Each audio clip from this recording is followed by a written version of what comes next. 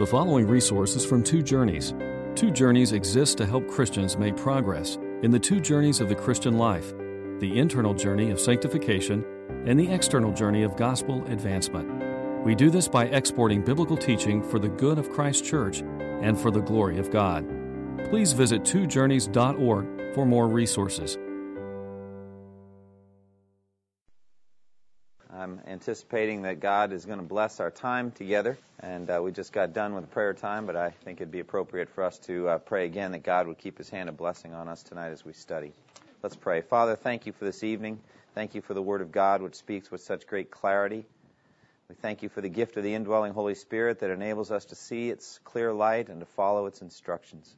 And Lord, as we consider the topic of church government, of polity, I pray that you would navigate our hearts and our minds. Help us, O Lord, to understand the Scriptures and put them into practice. We pray in Jesus' name. Amen. All right.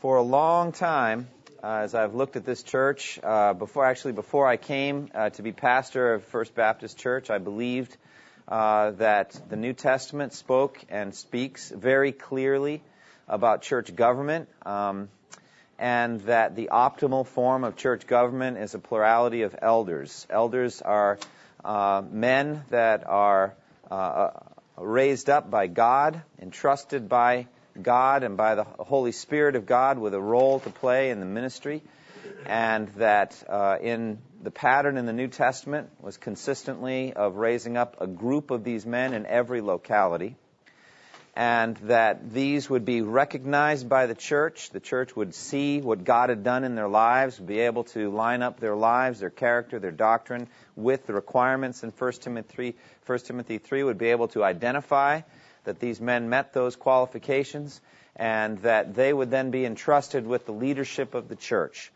I believed these things in the context of congregational polity as well, in which the congregation had the responsibility to identify the elders, to see what God had done. Congregations don't make men elders. They recognize what God has done. They identify them, and then they're able to embrace their ministry in their midst officially. They are also able to continue to assess their ongoing lives in a passive way, and be certain that there's no sin, that they're behaving in a way fitting with their calling as Christians. So even elders are subject to church discipline in 1 Timothy chapter 5. I say in a passive way because, I don't think it's loving for anyone to be saying, I'm watching you, all right, all the time. And if I ever see you mess up, I'm going to be on you. I mean, that's just not loving. That's not what we do. But we just, like Bereans, we're just noticing if the Scriptures are being faithfully handled, if the life is godly, etc. And if all of those things are in place, then the congregation's responsibility is to submit gladly to their spiritual leaders, follow them gladly, and be grateful that they're there doing that ministry. And well, they should be. If you want to see a whole book devoted to the people of God in the absence of any godly leadership, that's the book of Judges. Just read it and see how it looks.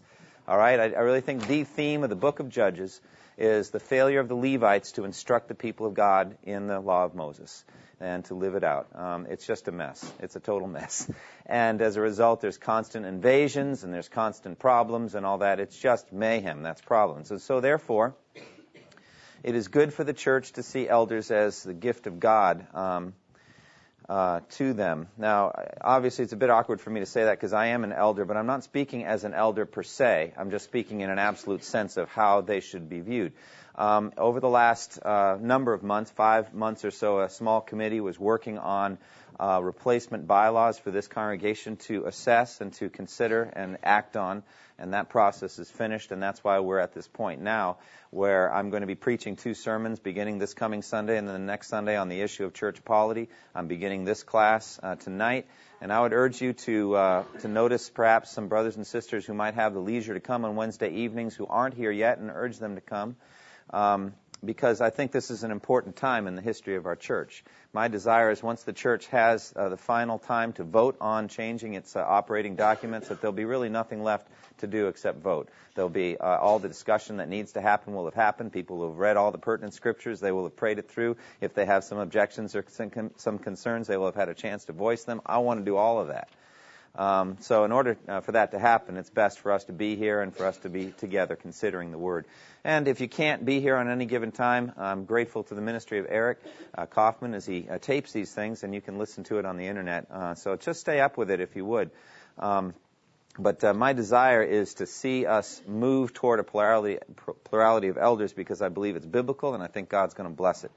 It's not because I think that if we don't do it that we'll be under a curse of God or nothing good will happen or any of that. It's just because I think it lines up best with Scripture, and I'm excited for it. So what I'd like to do tonight is I'd like to begin with just a general discussion on the topic of authority and submission in the church. And these verses, and this was taken from a document I did some time ago on the question of gender and authority. We, at that point, many of you were here and many of you were not. We're considering the question of women as deacons and our understanding of deacons at that point, and really up to this present time as somewhat spiritual leaders in the church. Which I have always put a caveat that I did not think that was ultimately the best way to look at deacons biblically, but that's where we were at that point in the history of the church. Now, hopefully, we're at a different point, and we're able to get that squared away. But I thought it would be best in the question of gender and authority to begin with the issue of authority, not with the issue of gender, and try to find out what authority is in the church and how it should be wielded. And so I'd like to start with this. On the cover of this orange cover, you see a picture, of course, of the foot washing. And that's, I think, an important picture for us to keep in mind. Jesus there, after he washes his disciples' feet, he makes this statement that I've quoted here. You call me teacher and Lord, and rightly so, for that is what I am. Jesus getting down and washing feet didn't make him any less teacher or Lord. As a matter of fact, in some ways, it made him the perfect teacher and the perfect Lord in God's kingdom. Because in this way, he's showing that all God-ordained authority is servant authority. It's the way that God is. God meets the needs. He opens his hands and satisfies the needs of every living creature. That's what God does all the time. That's what it's going to be up in heaven. There will be authority and submission in heaven. Can you believe that? It's not part of the cursed world. It's a good thing. It's a marvelous thing to have God as a king. As John Piper put it, God is the gospel. That's where we're heading. We get to see him on his throne, and we get to celebrate that, and we'll be free forever from any inkling of rebellion against that. We'll be so delighted to be bowing before the throne. We're not going to be hesitating. We'll be done with that satanic rebellion for good. We were duped as a race. We were tricked. All right? We were lied to. We believed it, and we've been polluted by it, and we are getting a thorough education in the knowledge of good and evil, not just from the tree, but from history and everything else besides. Oh, well, I'd be glad to be done with that. Amen? All right, and when we get done, we know what we're going to find? We're going to find a throne. Still be there. It's been there all along. It's never moved. And we'll just be delighted to be back under that throne and serve him. And it says in Revelation 22, verse 3, his servants will serve him. And that's a wonderful thing. So Jesus was teacher, he was Lord, he is teacher, he is Lord, and there he is washing feet. And so I guess for me, I want to begin by just saying we should embrace the concept of authority and submission. Embrace it. It is the reality of the universe. It's what John saw when he went through that door in Revelation 4. And he goes upward, and he goes through that door, and he sees a throne and someone seated on it. That is the reality of heaven. And so for us, authority is the center, God's authority, the king. But here, we also see how he uses his authority to the benefit of those that he rules, that he leads. And so that's something to keep in mind. So when we come to that question, as we were working on the document, and one of the statements in the document is that the congregation should receive elders as gifts of God, and so they should. But it was appropriate for there to be a balancing statement. The elders should see themselves as servants of the people. All right, so basically, it's got to do with the mutual opinion or disposition of how you see them.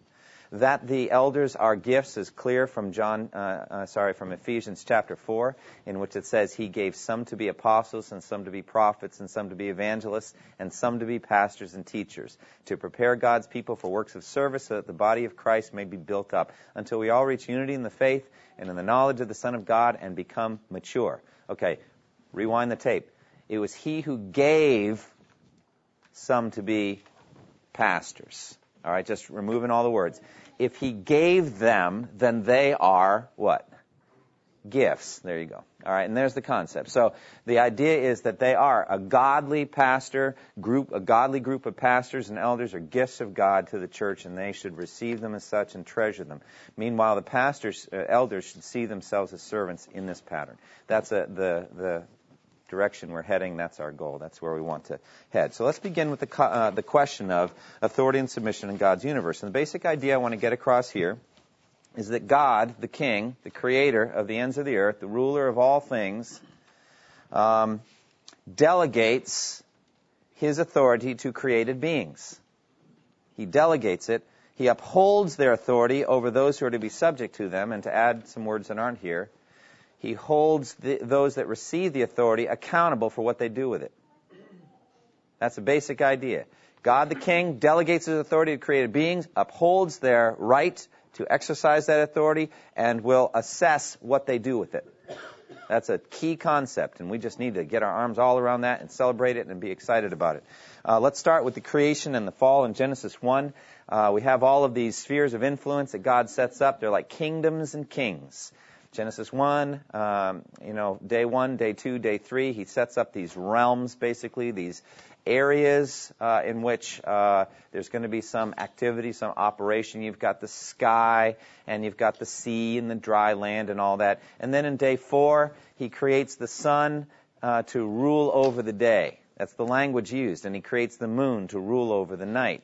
We as human beings should keep ourselves in our place. We were put to rule over the earth and the creeping, crawling things on the earth and the four-footed creatures and all that. We have no authority over the sun. Let's keep that in mind, okay? God set it up there in the sky to keep us in our place. What can we do to the sun? Seriously. Can we send up a thermonuclear rocket? It's like the sun does thermonuclear explosions all the time, okay? Not impressed. So, it wouldn't even get close. It would just burn up. We can do nothing to the sun. And this is just a picture of God, really, in that regard. But God delegates to the sun authority, so to speak, in a sort of a metaphorical way over the day, and he delegates the moon to rule, it says, over the night. And then there's man created in his image. Let us create man in our image and let them rule. You see that? So that's delegated authority. He gives to human beings a right to rule over the earth, the sky, and the seas. Then in Genesis 2, we have a kind of a detail of creation in which Adam was created first. There was a time that he was alone, without a woman. He cannot fulfill his, what they call the cultural mandate. He cannot fill the earth and subdue it and rule over it by himself. God has made us interdependent so beautifully. But he did create Adam first, and he did give him some commands, and he gave him a role to play, and he did that for a reason. It wasn't accidental. And later, when we address the question of women as elders, etc., we go back to 1 Timothy 2 and to creation, to the Apostle Paul, and behind Paul, to God. It was significant, the order of creation. And so he created Adam to be head within his own marriage, head over his wife, certainly, because there's a pattern of marriage there. But he also plays a unique role in all of human history. He's the first human being there is. He's the father of us all, biologically. And so he is our head as well, and he represents us at the tree. Did it poorly, but in him we sinned. In him we fell. And so there's that role he upholds. And every human being that's born, God never forgets that. This is a child of Adam. We are born in his likeness and in his image and under his curse. And so that's just God's consistency. He just upholds that role. Thanks be to God, that's not the last Adam there was. Amen? There was a second Adam, and in him we are born again, and we will live forever. And as we have borne the likeness of the earthly man, so we will also bear the likeness of the man from heaven, and we will be there eternally. But there is Adam with the role, head of his wife, and also head of the entire human race. Then, in Genesis 3, we have the great tragedy of sin. But sin should be understood primarily in these terms of rebellion. It is rebellion. What happened was rebellion. Adam rebelled against God. God gave him a clear command. But from that tree you must not eat, or you will surely die. And Adam ate from that tree. He rebelled against God, and he died. And so this is rebellion, and we must see it. That he joined, I believe, Satan in his rebellion against God's authority. All authority in heaven and earth, therefore, is ultimately God, and sin must be seen as rebellion. Now, behind the scenes, we have to go to later books in the Bible. We have spiritual beings, angels, in various orders that we don't fully understand. There's all kinds of interesting creatures in the heavenly realms, the 4 living creatures, and there's, cherubim and seraphim and all that. We don't really fully understand all the orders of being that there are in the spiritual realms. We do know that Satan is organized in powers and principalities and all that kind of thing. But in the invisible world, there are these spiritual beings, and they also are arranged with an authority structure. We get that from this interesting word in Jude 9, archangel. The prefix arch in the Greek means ruler. Archon is a ruler. And so Michael, the archangel Michael, is a ruler angel. What's interesting is I didn't quote the whole thing there in Jude 9, but that's talking about his encounter with Satan over the body of Moses and how he wouldn't bring a reviling accusation, but simply said, "The Lord rebuke you." And it really had to do there with how these false teachers were slandering authority and how even Michael didn't slander Satan because Satan had a certain intrinsic authority. Now, he's going to get hugely judged by what he's done with it, hugely.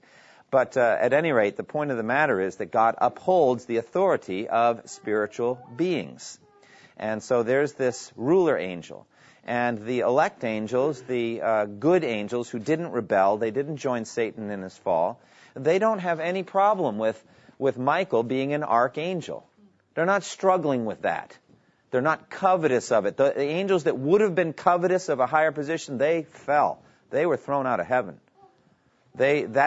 Angels did have that capacity, but they joined Satan in his prideful, grabby, anti-authority rebellion, and they got thrown to earth, demons. The angels that are left are delighted in the archangel Michael's authority. They're not struggling with it. They don't have problems with it. And so there is authority given to spiritual beings, and it's upheld. So the point I'm making here is that God gives authority to created beings. He delegates it to them.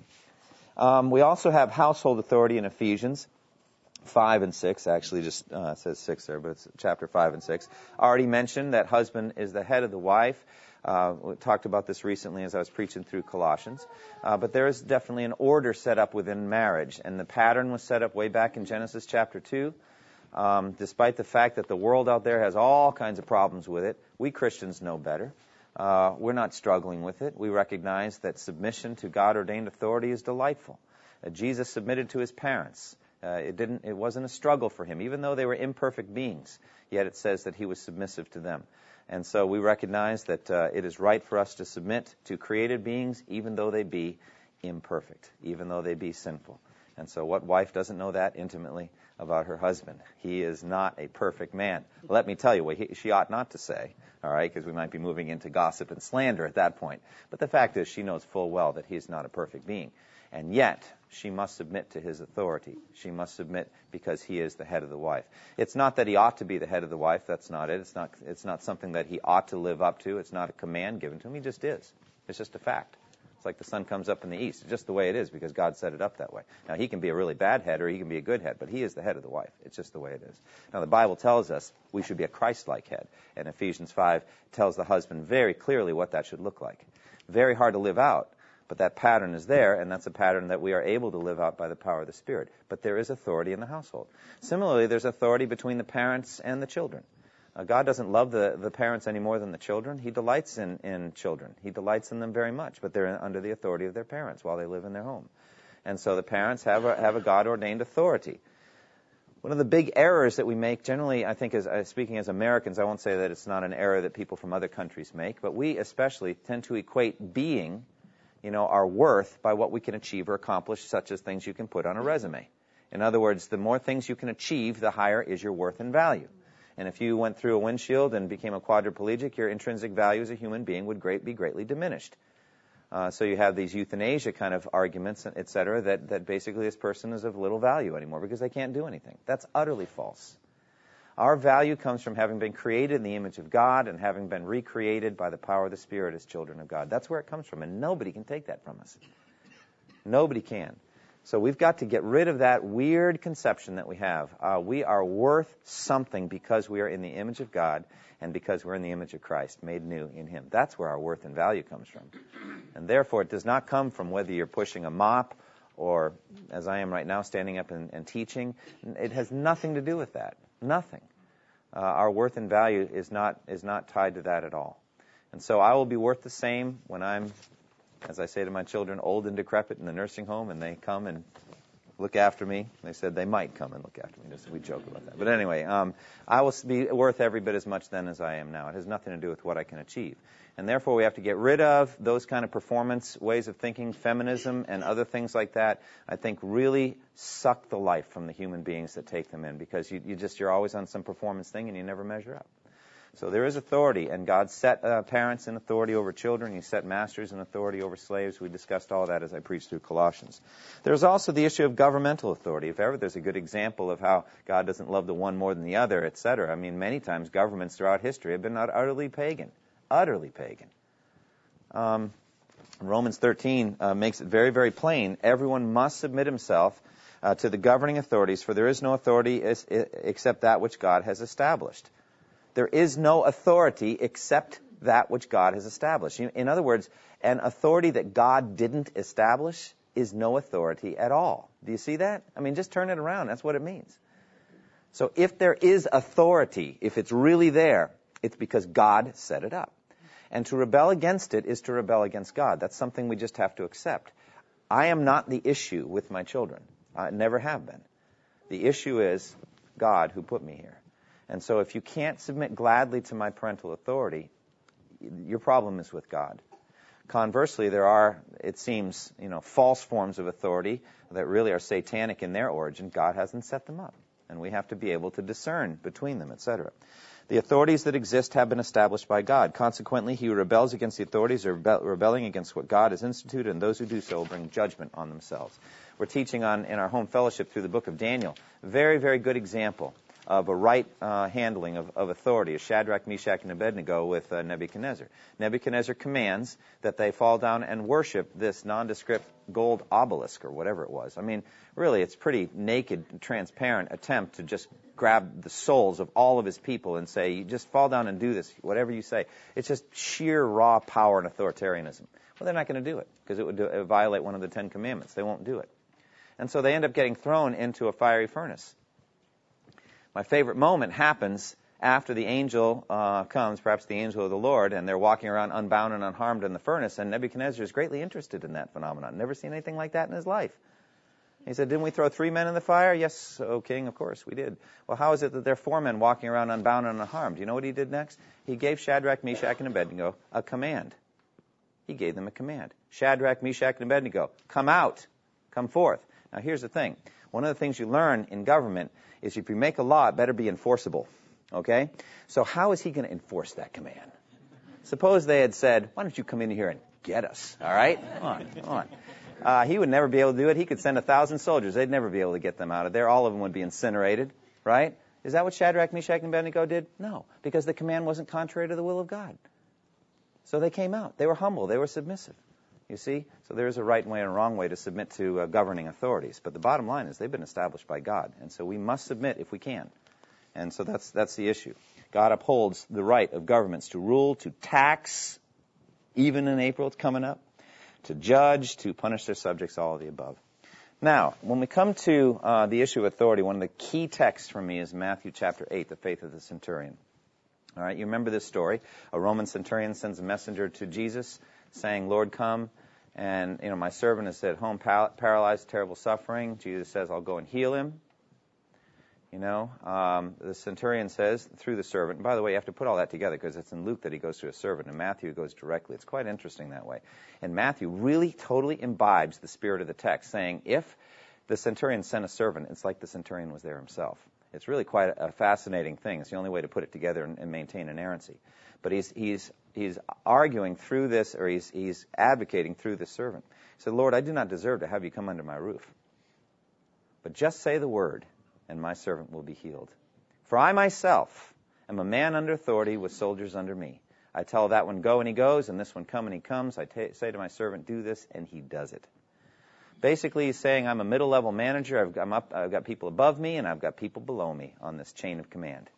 This is what the Roman Empire did better than anyone, was that authority. The emperor didn't need to come to Palestine. He just needed to command his men who were in charge of that region of the world, and they would give suitable other commands, and down it would go.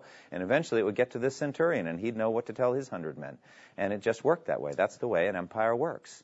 And so basically this Roman centurion takes what he's learned in everyday life and he applies it to the spiritual realm. Does Jesus rebuke him? No, he doesn't rebuke him. He commends him. He says, I've never found anyone in Israel with such great faith. What was the essence of this man's faith? What did he see? When he looked into the invisible spiritual realm, what did he see there? A chain of command. He saw authority. And Jesus is like, you got it. Right, absolutely. You got it. And I don't need to come. So I will just give the word. And it's just incredible. And he's not upset about it. He just accepts it. It's just the way it is. He's happy about it. Now, here's the question we have to ask ourselves, okay? Because sin is all over this whole thing. It's everywhere. All right? Let's say we're all in the middle. And we've got people above us and people below us, all right? How does sin mess the whole thing up? What's the disposition we sinfully take toward those in authority over us? What disposition does sin force us to there? Rebellion. And how does that rebellion demonstrate itself? Let's say in the common American workplace. Do you quit your job? Maybe, but probably not. All right, what do you do instead of quitting your job? Huh? You could go on strike. That might be one thing. Don't do it. What about your mouth? Do you do anything with your mouth? Grumble, complain, moan, groan, gestures, facial, after he leaves, that kind of thing. There's just all kinds of ways it crops up. All right? I don't want to be under you. Or as the 4-year-old said famously, you're not the boss of me, but actually you are, which really frustrates me. So I'd like to say, you're not the boss of me, but you are, but I'm going to have to, there's just this murmuring going on to those above. What about those below? How does sin take over there? What happens there? Oppression, tyranny. We become little dictators. We like to get our, Nuremberg rally and have everybody salute us. We're king, top dog. How satanic is that? But we do it. And so we've got to turn the whole thing around. The whole thing around. Those in authority over us, we respect and accept as gifts of God. Delighted they're there. Pray for them that they do their jobs well, etc.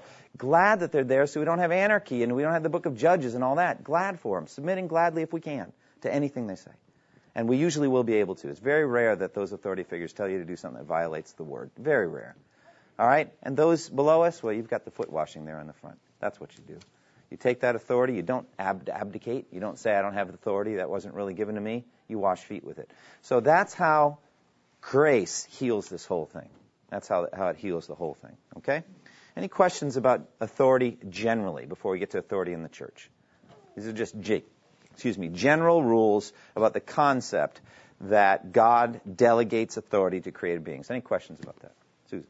What accountability does God place authority figures under? Just to him, or does he give them any accountability to those that they... Oh, there's all different kinds of answers to that question. In some cases, yes, just to him, but not usually. Like I, as a parent, there are laws against abuse and other things, so I don't have absolute tyrannical authority over my children, etc. So that's a good question. But the bottom line, you look at the master-slave commands in Colossians and Ephesians, the key thing is the master needs to remember he's going to give an account to his master for what he does. And that's the key, the ultimate thing.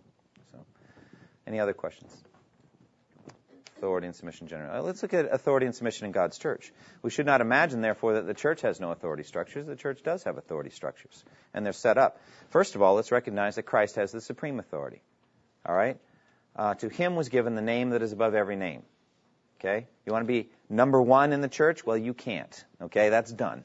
Because no one will ever serve as humbly as Jesus. And the rule for greatness is humility. It's the downward journey. Nobody has gone down as low as Jesus, and nobody ever will. So he gets the highest place, the name that is above every name. That's already taken. You can't have it. And you shouldn't want it. And you as a Christian are glad to ascribe it to Jesus. His is the first place. To him be the honor and the glory. So Jesus said very plainly in Matthew 28:18, all authority in heaven and on earth, what? Has been given to me. Now this is an amazing statement. The word all is amazing, and the word given is amazing. All right? What does the word all mean? All authority in heaven and on earth. What does that mean? Jim, what does that mean, all? It just means that he has it all. I mean, there's nothing outside of his authority. He is under his authority. He's the highest there is. Highest authority there is Jesus. All authority in heaven and earth. But what about the given? Has been given to me. What does that teach you? Is Jesus a man under authority? Well, he certainly was in his time on earth. Now, there's all kinds of debates about whether he still is in the Trinity now. But you know, in 1 Corinthians 15, there's a sense that Jesus reigns over all things. All of his enemies are made a footstool under his feet, and he kind of wraps up the universe and gives it to God so that God may be all in all. So, you know, I think this is a continued mentality that Jesus has, is all authority is given. He doesn't do anything apart from his Father. Ultimate authority is the Father's, therefore. And so there it is. Jesus has that ultimate authority. Christ, therefore, specifically is said to rule over the church. The church is Christ's. He has the right to rule. So therefore it says in Ephesians 1:22 and 23, and God placed all things under his feet and appointed him to be head over everything for the church, which is his body, the fullness of him who fills everything in every way. So that's Jesus' absolute authority over the church. Notice, by the way, that actually, if you read the language carefully, he has absolute authority over everything. All right? Not just the church. It's just that his authority is for the benefit of the church. That's about the way I read it. He is sovereign over pagan kings for the benefit of the church. He rules over everything. But he definitely does rule over the church. He's the head over the church because it's his body and he's the head. Or again, Colossians 1:18, he is the head of the body, the church. He is the beginning and the firstborn from among the dead, so that in everything he might have the supremacy.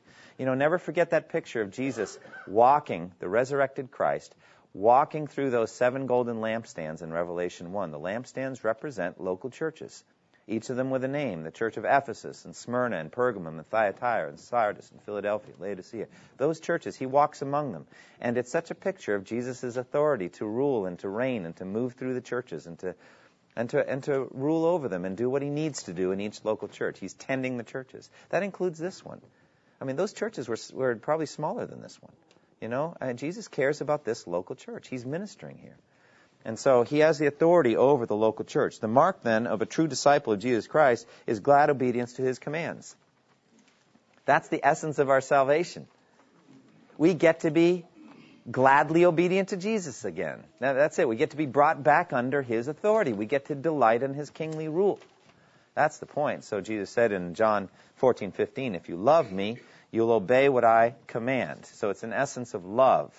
Or in Matthew 11, come to me, all you who are weary and burdened, and I will give you rest. Take my yoke upon you and learn from me, for I am gentle and humble in heart, and you will find rest for your souls. For my yoke is easy and my burden is light. I really cannot think of the word yoke any other way than kingly authority, that Jesus is the king. You look up the word yoke, and especially the book of Jeremiah talks about the yoke of the king of Babylon and how long the nation's neck will be under that yoke, etc. Well, his yoke wasn't easy and his burden wasn't light. That was the king of Babylon, all right? But the yoke represents his right to rule. It represents him as king. And what is Jesus inviting you to do here concerning that yoke? Submit. Take it. Take it gladly. And here's the king asking you to do it. How gentle is that?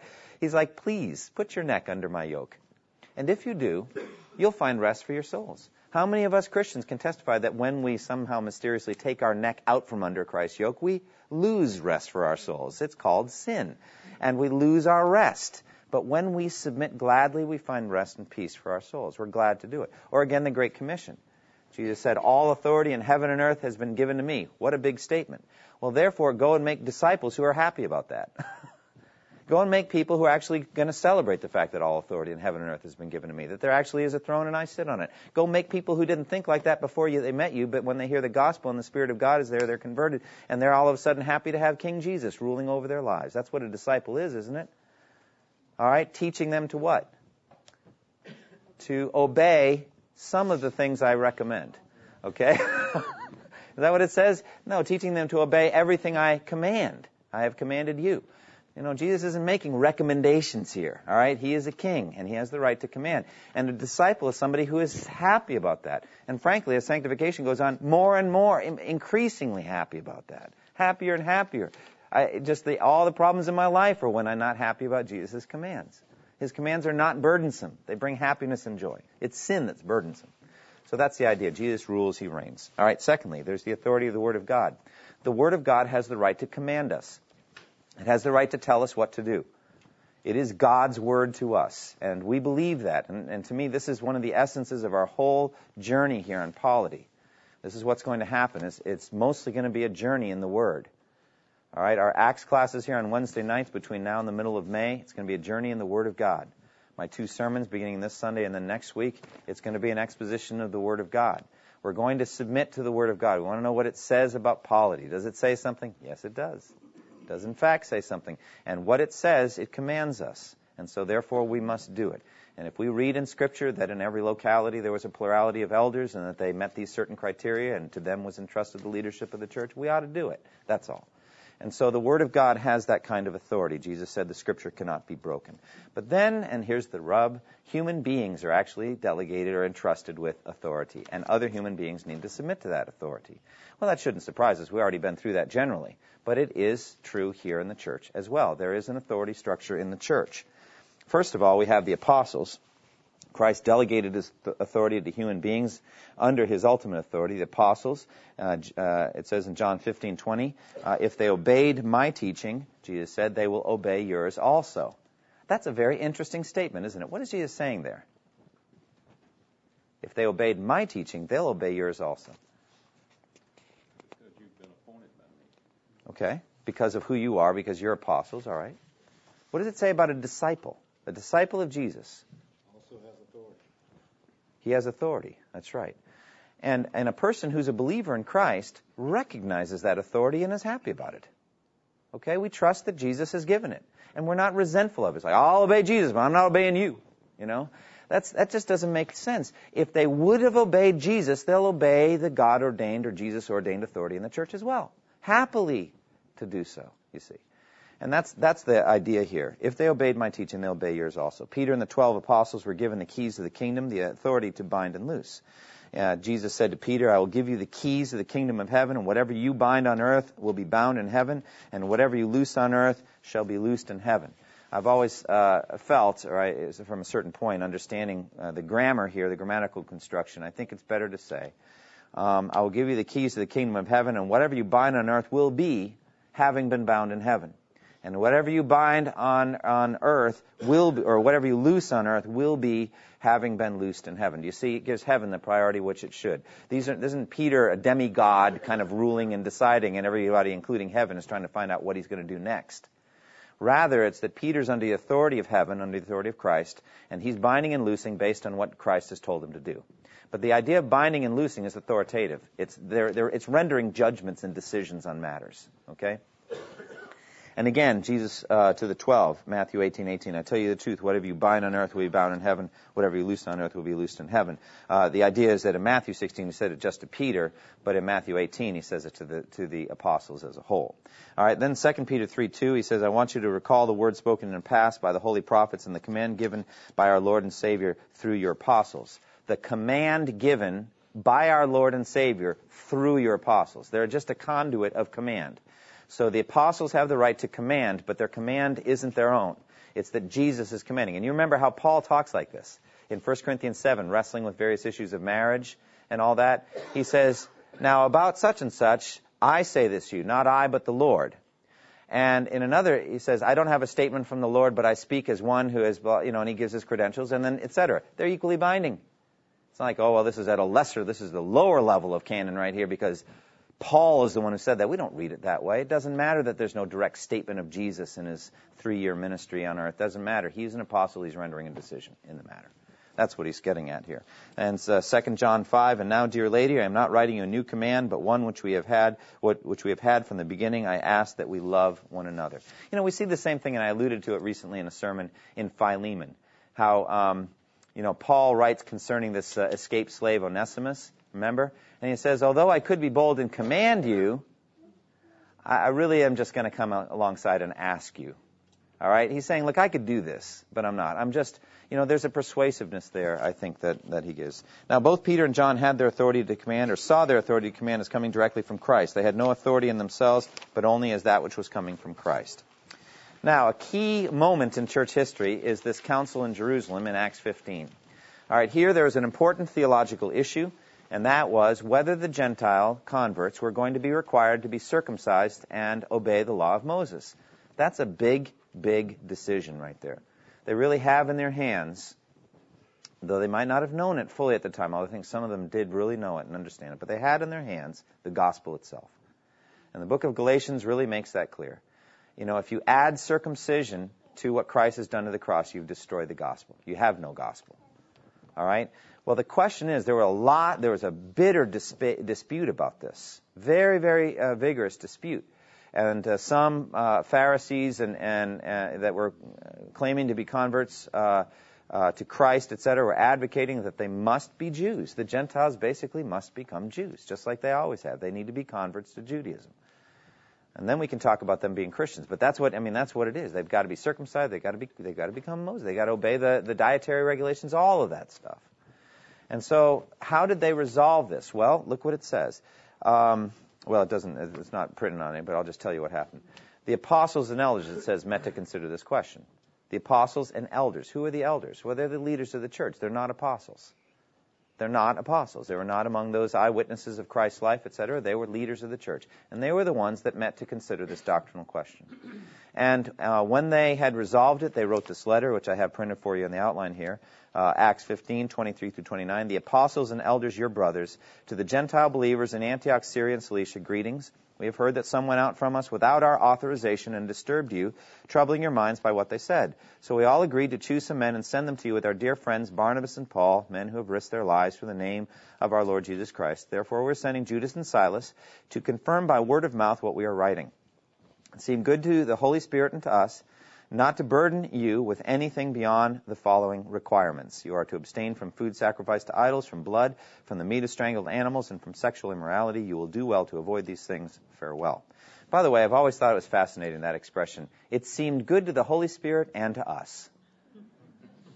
I mean, that really is quite a bold statement when you think about it. But, we need the us, because we don't see the Holy Spirit. And so we need to believe that the Holy Spirit moves through people and speaks through people and acts in space and time. And so when the Holy Spirit said, set apart for me Barnabas and Saul for the work to which I've called them, probably he said it through a prophet, through somebody who is speaking on his behalf. So the Holy Spirit speaks. And so therefore it seemed good to the Holy Spirit, and thanks be to God, it seemed good to us too. It's good to be in concert with the Holy Spirit, So it's good that seeming thing lines up, okay? And they were led well at that moment by the Spirit of God to not be legalistic in justification, to not require the Gentiles to do anything. The requirements that are listed here in this letter are interesting, and I'm not going to take time to say why those things were required at that particular moment. Clearly, more than that would be required of the Christian lifestyle. You're not free to murder, for example. That's not in there saying, well, listen, it doesn't say in the letter, so we can murder now. It's not that. Clearly, there are some specific things, I think, around Gentile religions and pagan cults and all that, saying this is what we want you to stay away from, okay? But here's the thing. The Gentile churches were expected to obey this. They were expected to obey the decision of the elders. And so it says, as they traveled from town to town, they delivered the decisions reached by the apostles and elders in Jerusalem for the people to obey. So there it is, and that's Acts 16:4. All right, Paul had the authority of an apostle. In 1 Corinthians 14:37, he says, if anyone thinks he's a prophet or spiritually gifted, let him acknowledge that what I'm writing to is the Lord's command. There's the test of your prophetic gift. Acknowledge that I'm an apostle and the things I write are coming to you straight from God. And frankly, if you don't, then you're no prophet. I mean, again, that's Paul. He's the apostle, and he's speaking the truth. He's saying, you want to be a prophet, then you acknowledge that I'm writing the Lord's command. And again, 2 Thessalonians 3:4-6, he says, we have confidence in the Lord that you're doing and will continue to do the things we command. In the name of the Lord Jesus Christ, we command you, brothers, to keep away from every brother who is idle and does not live according to the teaching you received from us. Now, this authority, as I've already mentioned, was persuasive and not coercive. Frankly, if you look at Acts 15, there's no pope, there's no great leader of the church that gets up and says, this is what we're going to do. There's nobody like that. Peter wasn't like that. He didn't play that role. Paul didn't play that role. they all seem to be about on equal footing. And this is what I picture in terms of plurality of elders. In a local church, plurality of elders, those elders are all on equal footing, including the senior pastor. They all sit around the table. They all have the same right to speak to an issue. They all have the same right to influence the final decision. They're all on equal ground. That's what I see in Acts 15. I know that James sums it all up and says, I think we ought to do such and such, but you don't get the sense even there that James was the top dog there in that group. I think it was just that he was the one that said, hey, let's do this. Let's write a letter, etc. And so there was no single one leader there. The problem with many Baptist churches is that there is such a focus on the senior pastor, such a focus on his authority and his leadership. He may be the only vocational minister there. He may be the only one. And there are no lay leaders established. There are deacons that are there, et cetera. The thing, I think, is imbalanced at that point. John MacArthur, and I'm going to mention this in my sermon on Sunday, said solitary leadership is a characteristic of cults, generally. Not characteristic of the Christian church. And so in Acts 15, we see a plurality of men who come together to make this decision. They come to this end. So Paul's authority is loving and persuasive. It's not coercive. Basically, truth wins. That's what it is. And the leaders, the elders, have the ability to persuade by truth and by Scripture, not by their position so much. Yes? It's a singular or unique event, and that things like this don't continually go on in throughout history of the church, a gathering together and then a distributing back out. Yeah, I think it's a very important point you're bringing up here, because this was still in the era of the apostles, and the apostles have a role to play that no one else did from then on. I'm just saying, though, and I'm going to make this point in a moment concerning Timothy, that at some point those apostles would die, and that didn't mean that all authority died with them. That next generation had to have some leaders. And those leaders were pastors. They were elders. That's what they were. They were not apostles. They did not play the same role because God gave the New Testament and the testimony of Christ through the apostles. That's how they came. The eyewitness, and I spoke about this on Easter Sunday. We have no access to the empty tomb except by the apostles. That's the link that we have to the resurrected Christ, is the apostles. So they play an utterly, James, unique role in redemptive history. The apostles did. So I would agree that. But yet, here it is in Acts 15, written for our edification, not just so we would know that so many centuries ago this is what they did, but also to see a pattern of the way that doctrinal issues would be resolved. And that is, I think there are some elements we can draw out even though we're not apostles. And namely that you have the elders of the church meeting to consider and to discuss and to come to consensus on a doctrinal issue. That's still with us, I think. All right. Second generation authority then, as I mentioned a moment ago, the same authority to command in the name of Christ passed on to Timothy, who was not an apostle. He's just Timothy. They found him in Acts 16, His mother was a Jewess. He was a convert. He was a good young man. He was trained under the master, being ready for this ministry. And the time came and he was ready. And though he was a young man, and it says, let no one despise you because of your youth, yet he was an elder. All right, and he was established in this role. There's a lot in the pastoral epistles in 1 Timothy about this. But 1 Timothy 4, 11 and 12, command and teach these things. You see? And so there's just an authority there. And for me, the authority is all about the Word of God. It's completely about the Word of God. It's not about a position. It's about what does the Scripture say. You're commanding based on, it's not command and teach, period. It's command and teach these things.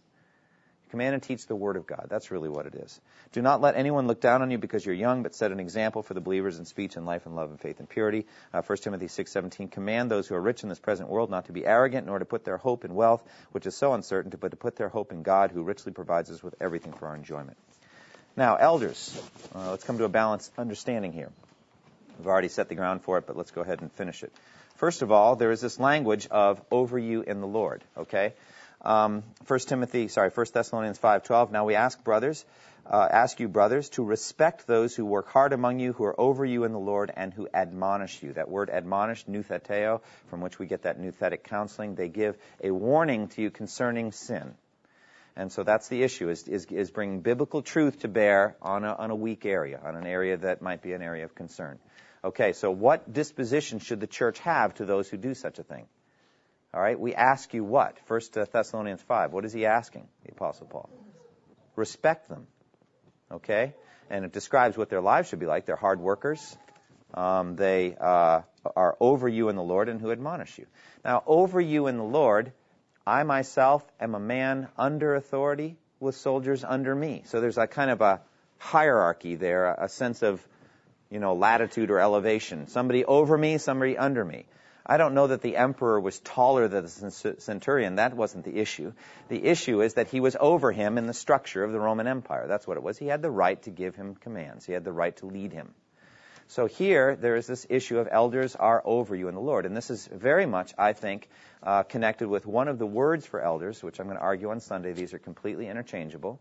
Pastor, overseer / bishop, and elder. These are completely interchangeable terms. I'll make that case on Sunday. But they're completely interchangeable. The word overseer is a literalistic English translation of episkopos, episkopos, to be over watching. Okay? Watching over. Okay? And so I get the image somewhat of that pastoral side of the pastor up on a hill looking down over the flock just so he can get a good view of what's happening. Has a good perspective on the wolf that's coming like 100 yards away, and okay, we need to do something about that wolf that's going to be here pretty soon. A good perspective is the idea. It has nothing to do with lording. We'll talk about that in a minute. All right? Hebrews 13:17. Obey your leaders and submit to their authority. They keep watch over you as men who must give an account. Obey them so their work will be a joy, not a burden, for that would be of no advantage to you. It is of no advantage at all to a Baptist church to run out its pastors on a regular pattern. There's no advantage. It hurts the church. The church suffers in every way imaginable when it treats its elders like that. All right? And many Baptist churches have done that. And it's a damage to their own souls. It creates a hardness and a bitterness in those that were able to achieve it. They become arrogant and prideful, and they're not under any authority. They do what they want. It's a damage to those who just wanted good, solid preaching and teaching from the Word of God, who wanted to be warned about sin and wanted healthy marriages. It just doesn't help anybody at all. And so the idea is, you're just sawing off the branch you're sitting on. God has set up a beautiful structure here. Why would you ruin it by a lack of submission? So again, I think the congregation is watching over the elders in one sense in a passive way, just to be sure that they're not sinning. And the congregation is the final court of appeal in all church discipline cases, including the elders. So you go to the congregation if the elder is sinning, is ungodly. But other than that, this verse obtains, and that is submit to them. All right? As long as what they're doing is biblical. And Bereans, yes, we are always taking what people are teaching, and you must take it and line it up against the Scripture. And on those occasional cases, and if on some point you think differently, that too God will make clear to you. Now that's a key issue. We can talk about it more later. If everyone around you is getting it and you're not, be quiet, okay? Because it's possible you just need some more time to study, or you can come to the elder and he'll give you more time or whatever. But it doesn't mean that he's wrong and you're right. It just means you don't get it yet, okay? It's not likely, however, the elder's going to lead contrary to the will of the entire congregation. That's highly unlikely because, again, it's going to be the Holy Spirit leading. It seemed good to the Holy Spirit and to us. There's going to be a beautiful harmony between the leadership and the people. All right, that's the over you in the Lord aspect. By the way, notice in both cases, the leaders are plural. Now, we ask you, brothers, to respect those, not him who works hard among you, but those who work hard among you, who are over you in the Lord and who admonish you. It's a plurality of elders there. Again, Hebrews 13, obey your leaders, plural. There's not just one. There's a group of them. All right, but the flip side, not lording it over. 1 Peter 5, to the elders among you I appeal as a fellow elder, a witness of Christ's sufferings, etc. Be shepherds of God's flock that is under your care, serving as overseers, not because you must, but because you're willing as God wants you to be, not greedy for money, but eager to serve, not lording over those entrusted to you, but being examples to the flock. And when the chief shepherd appears, you will receive the crown of glory that will never fade away. So plurality of elders were to be an authority in every local church. They were to carry on the delegated authority from Jesus Christ, which the apostles had, though in a significantly different way. They were not to lord it over the people. They were to live as examples. The people were to submit to their authority and obey them in the Lord. One last verse I think is beautiful in Matthew 20, verse 20 through 28. You remember how James and John came and wanted to sit at Jesus' right and his left in the kingdom? Actually, it was the mother that came and asked, okay, getting mom to go do it. That's one of the shameful moments in church history. That's a real low moment there for James and John both. Sons of thunder, what happened to that? You know, I thought they were supposed to be courageous leaders, and they're hiding behind their mom. I mean, what's happening with that? But at any rate, mom comes and says, grant that one of these sons of mine may sit at your right, the other at your left. And Jesus said, you don't know what you're asking. He doesn't deny there's such a place. There is a place like that, but it's for those for whom it's been prepared by the Father. You know, I can't give that out right now. We'll see how it goes. You want to find out? Though I'll tell you the principle by which those seats are given. Okay? By the way, the 10 got all indignant. They're all upset. It's like, man, I wish I'd thought of that. Where's Mom? I should have gotten my mom. You should have done that last week. They have the inside track now on the right and left position. And Jesus calls them together and said, let's get this settled right here and right now. You know that the rulers of the Gentiles lord it over them, and their high officials exercise authority over them. Not so with you. Instead, whoever wants to be great among you must be your servant, and whoever wants to be first must be your slave. So if there's a difference between servant and slave, it's pretty clear there. It's just got to do with how low you go. And when I preached on slavery, I said this is one of the great challenges of the Christian life, is to really think like and act like a slave. That's just one of the hardest things we prideful people could ever do. It's just very hard for us to be treated that way, to live that way, to think that way. It's just very, very tough. But those that by faith can overcome, to them, they get the great positions in the future world. Okay? So that's how leadership should be done in the church. I left a few minutes for questions, and I'm happy to stay after and answer more. I'll try to leave more time. Any questions that we have?